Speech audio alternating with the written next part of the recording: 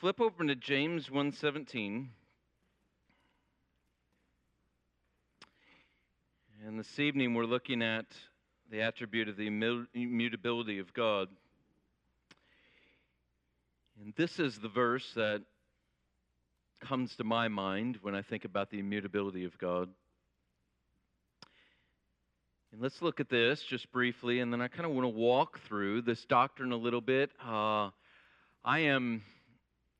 I just keep a file on this attribute of God because it is probably, at least over the last century, has been the attribute of God that has been most attacked. Even in evangelicalism, and we could take it a step farther, even in Reformed evangelicalism. There has been the attacks of open theism back in the 80s and 90s and early 2000s. When I was in seminary, there was process theism before that. There has been, over the last just really 3 or 4 years, there has been a correction that's been happening in our own Reformed circles, where major theologians in our circles have just been wrong on this attribute of God, about the mutability of God, and have articulated in very unhelpful ways. And so there's been a correction just over the past few years about this. So I keep a file about this doctrine and this attribute of God, and so I'm not quite sure what are my thoughts, what are Bavinck's, what are Charnock's, what are Dolziel's in my file. I grab different things. Probably all the good things are theirs, and then there's a few of things that are off base that are mine. But we're going to put them all together tonight as we try and think about this together. But James 1:17, James says this. He says, "Every good gift and every perfect gift is from above, coming down from the Father of lights, with whom there is no variation or shadow due to change." It's a verse I think about more than any other when I think about God being immutable. You know, what James is doing here is he's talking about God being the Father of lights. And what he's doing, he's going back to Genesis 1:1. And in Genesis 1:1, you have nothing. You just have God. Right? There's nothing. Just God. And then everything comes from him. And so he establishes the lights. He establishes the sun in the sky, and he establishes the sun and day and the moon by night. And what James is pointing out, these things that feel so fixed to us, the sun by day and the moon by night, he's saying they have shadows. They disappear. These things that feel so fixed, they disappear. And he's saying God is the Father of lights, and he is one who has no shadow. He's fixed. He's immovable. He's unchanging, even more so than the sun and the moon, which feel like two of the most fixed things in our world. God is the Father of lights, with whom there is no variation. There is no shadow due to change. And so in the context here, what James is doing is he's encouraging the church there that they can trust in God, because God remains who he is, and who he is good. And James is telling them, look, this Father of lights, every good gift comes from above. This Father of lights, he is one who bestows good gifts upon his children. The sun can be clouded over. The moon cannot come out some night. But God always remains the same. And he always remains good to those who are his. And so in him you can trust above all else, is what James is telling the people that he's writing to. Think about it in two regards. I think about it in Martin Luther in that wonderful hymn. I always think when we're singing it, you know, "Mighty Fortress is our God."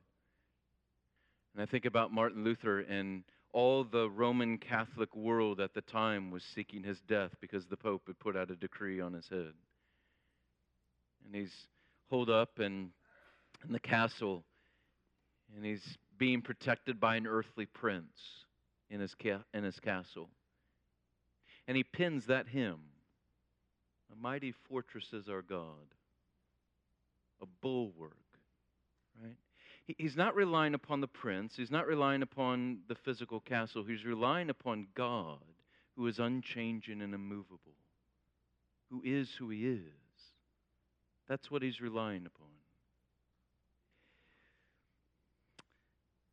Why can't God change? Nick got at this a little bit last week, the difference between actuality and potentiality, that God is true actuality, that he can't become something. He cannot subject himself to changes because every change involves becoming something that he is lacking. You can't become something without adding or taking away. I was driving with my kids on the way here tonight. I was saying, I'm going to preach on the immutability of God. What's the immutability of God? And we started talking about it. And I said, isn't it interesting? We always want things that change. He said, yeah, I want a hoverboard. One said, and the other said, I want bigger feet. Said, God, and what is that? It's because something is lacking. There's something that we want, or something that we want to become. But there's no such lacking in God. He's actuality. He's not potentiality. He doesn't need to become something else. There's nothing else he can become. He is who he is, right? In Exodus 3, when he appears in that burning bush before Moses, that's what he says. I am who I am. But I think it's even better. I like to say, I think if we were translated into our vernacular today, we would say he's saying, I be who I be. That is, there's activity there. He just is. He's not becoming something. He just is. Aquinas like to call God pure actuality. That is, that God is simply pure act. He's just pure act.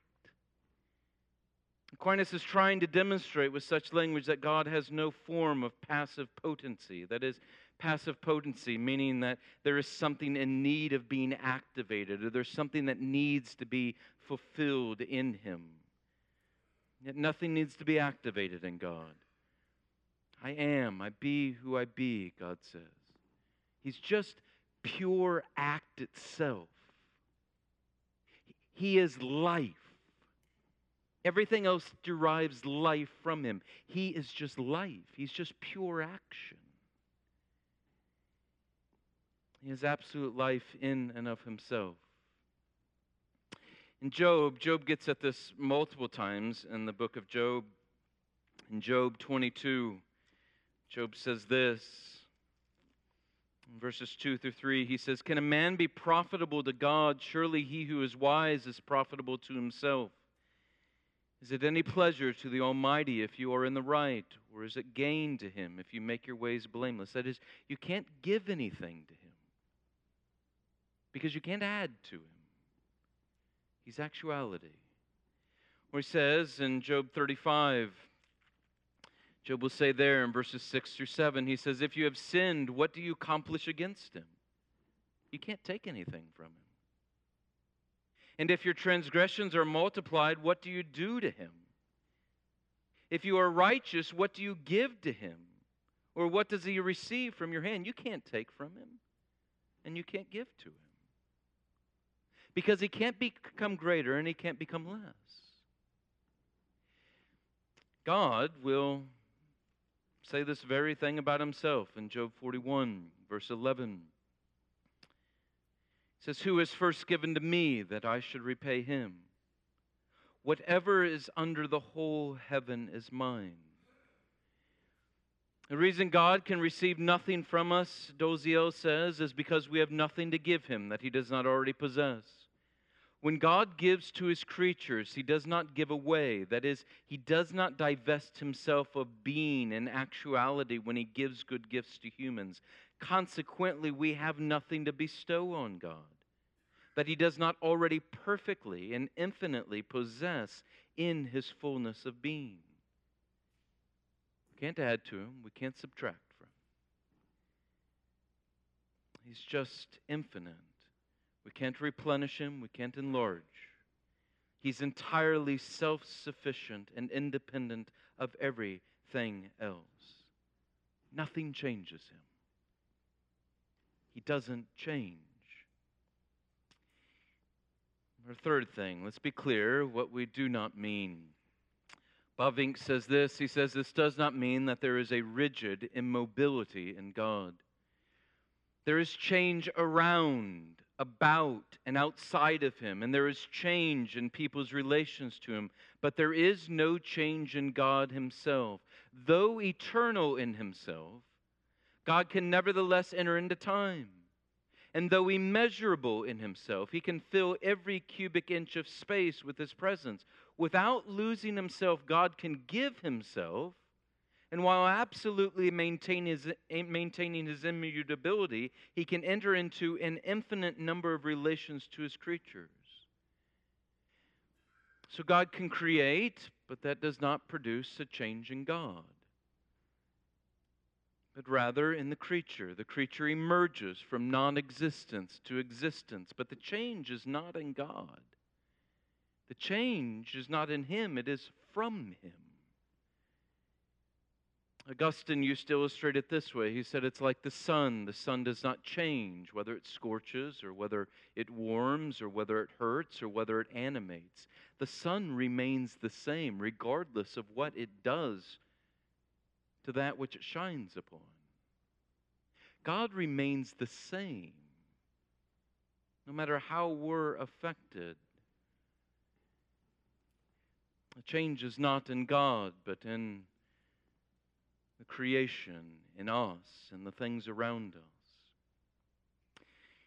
Many people will say, well, what about God repenting in Scripture? This was especially what open theists were obsessed about in the 80s and 90s. And the answer has been throughout the ages that this is anthropomorphic language. That is, it's anthropos, man-shaped language. That is, when we see God repenting in Scripture, when we see that God changes his mind in Scripture, it's put in terms so that you and I can understand. From our observable viewpoint, it appears as though God has changed his mind. But God has not changed his mind. He has not changed his will. He has a will, a sovereign will that does not change. It cannot change because he does not change.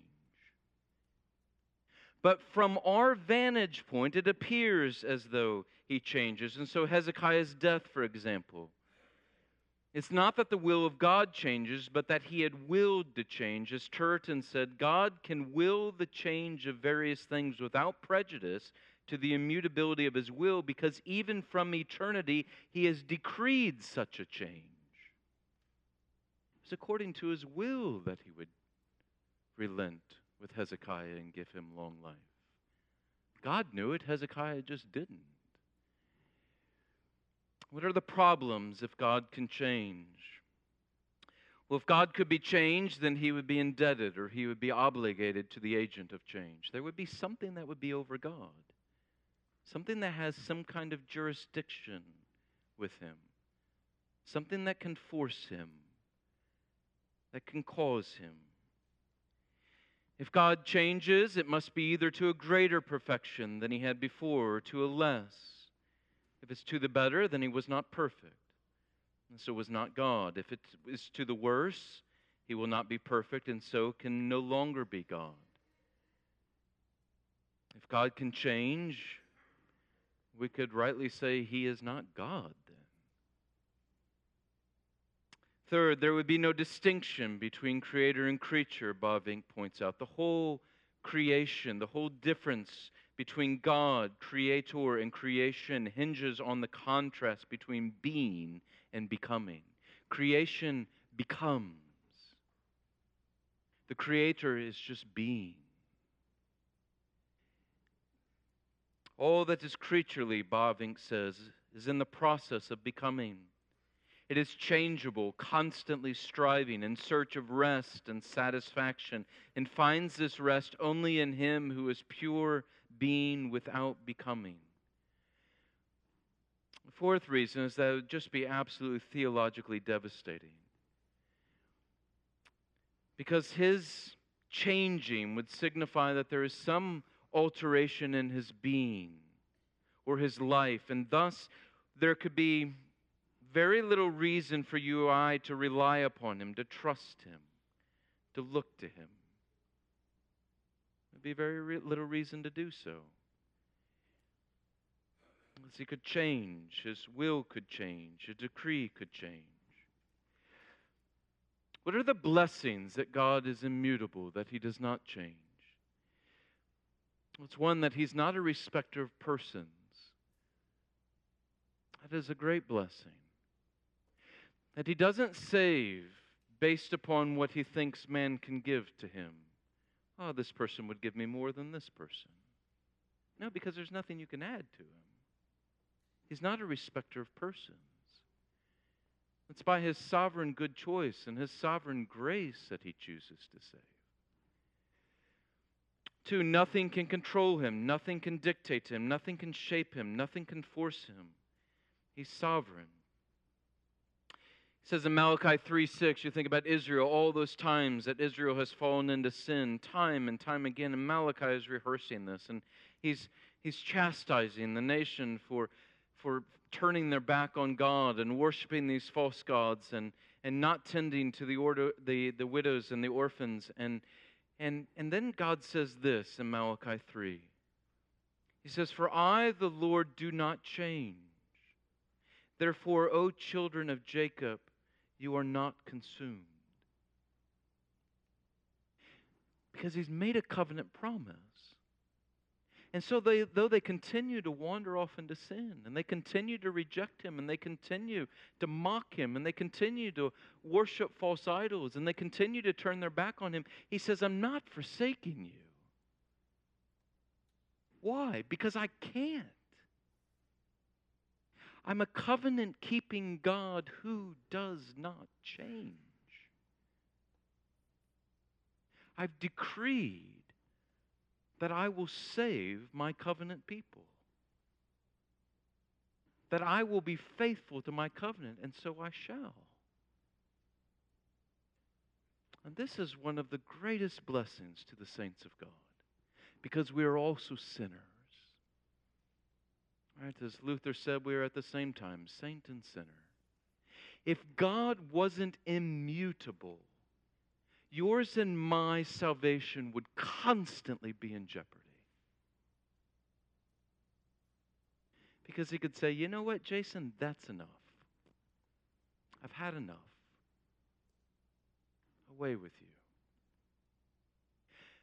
But he's made a sovereign promise according to his covenant, the covenant blood that was shed by his Son as he died upon the cross. And so it's fixed. There can't be ever a day in all of eternity that all of a sudden God turns and he says, "You know what? Enough of you sinners saved by grace in heaven, out." He can't. He won't. Because he's immutable.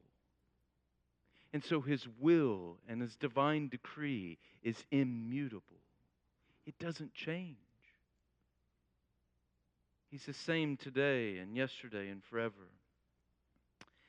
And so we can be confident that his truth alone will stand, because he alone is objective.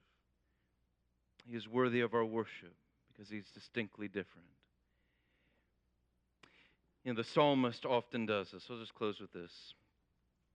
Psalm 62, one of my favorite psalms.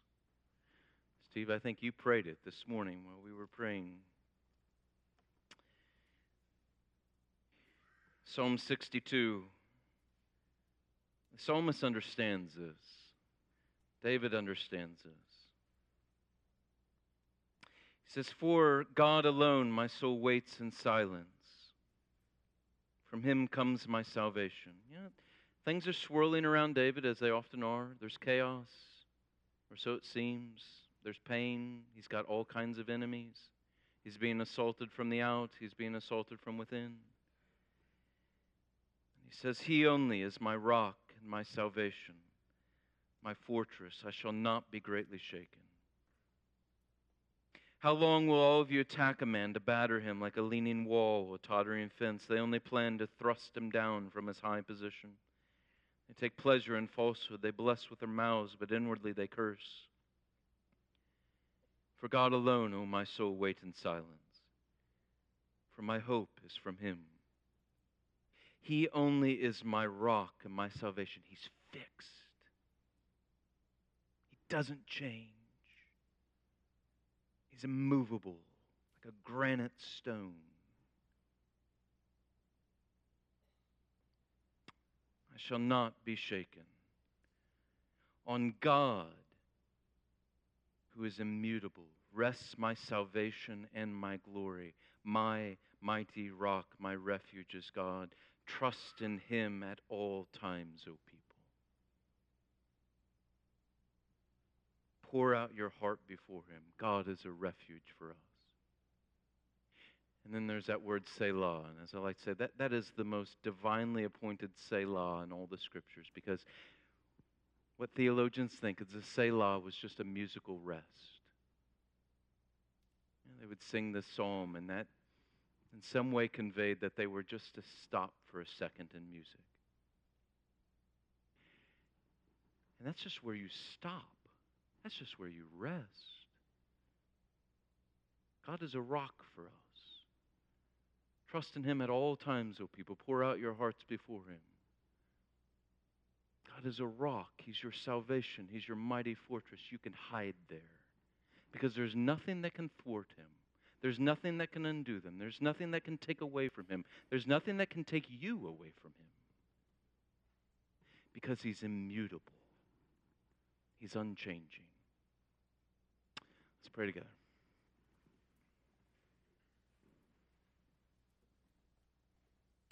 Our God, we are thankful that You are a God who is immutable and unchanging.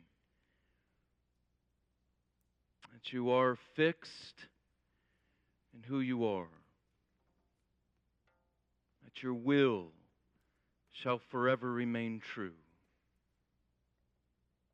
And yet, You are a God who draws very near and close to us.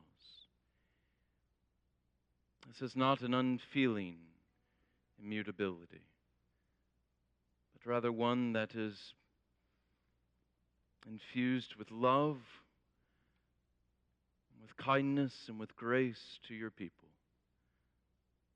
with justice and holiness and righteousness that cannot be thwarted.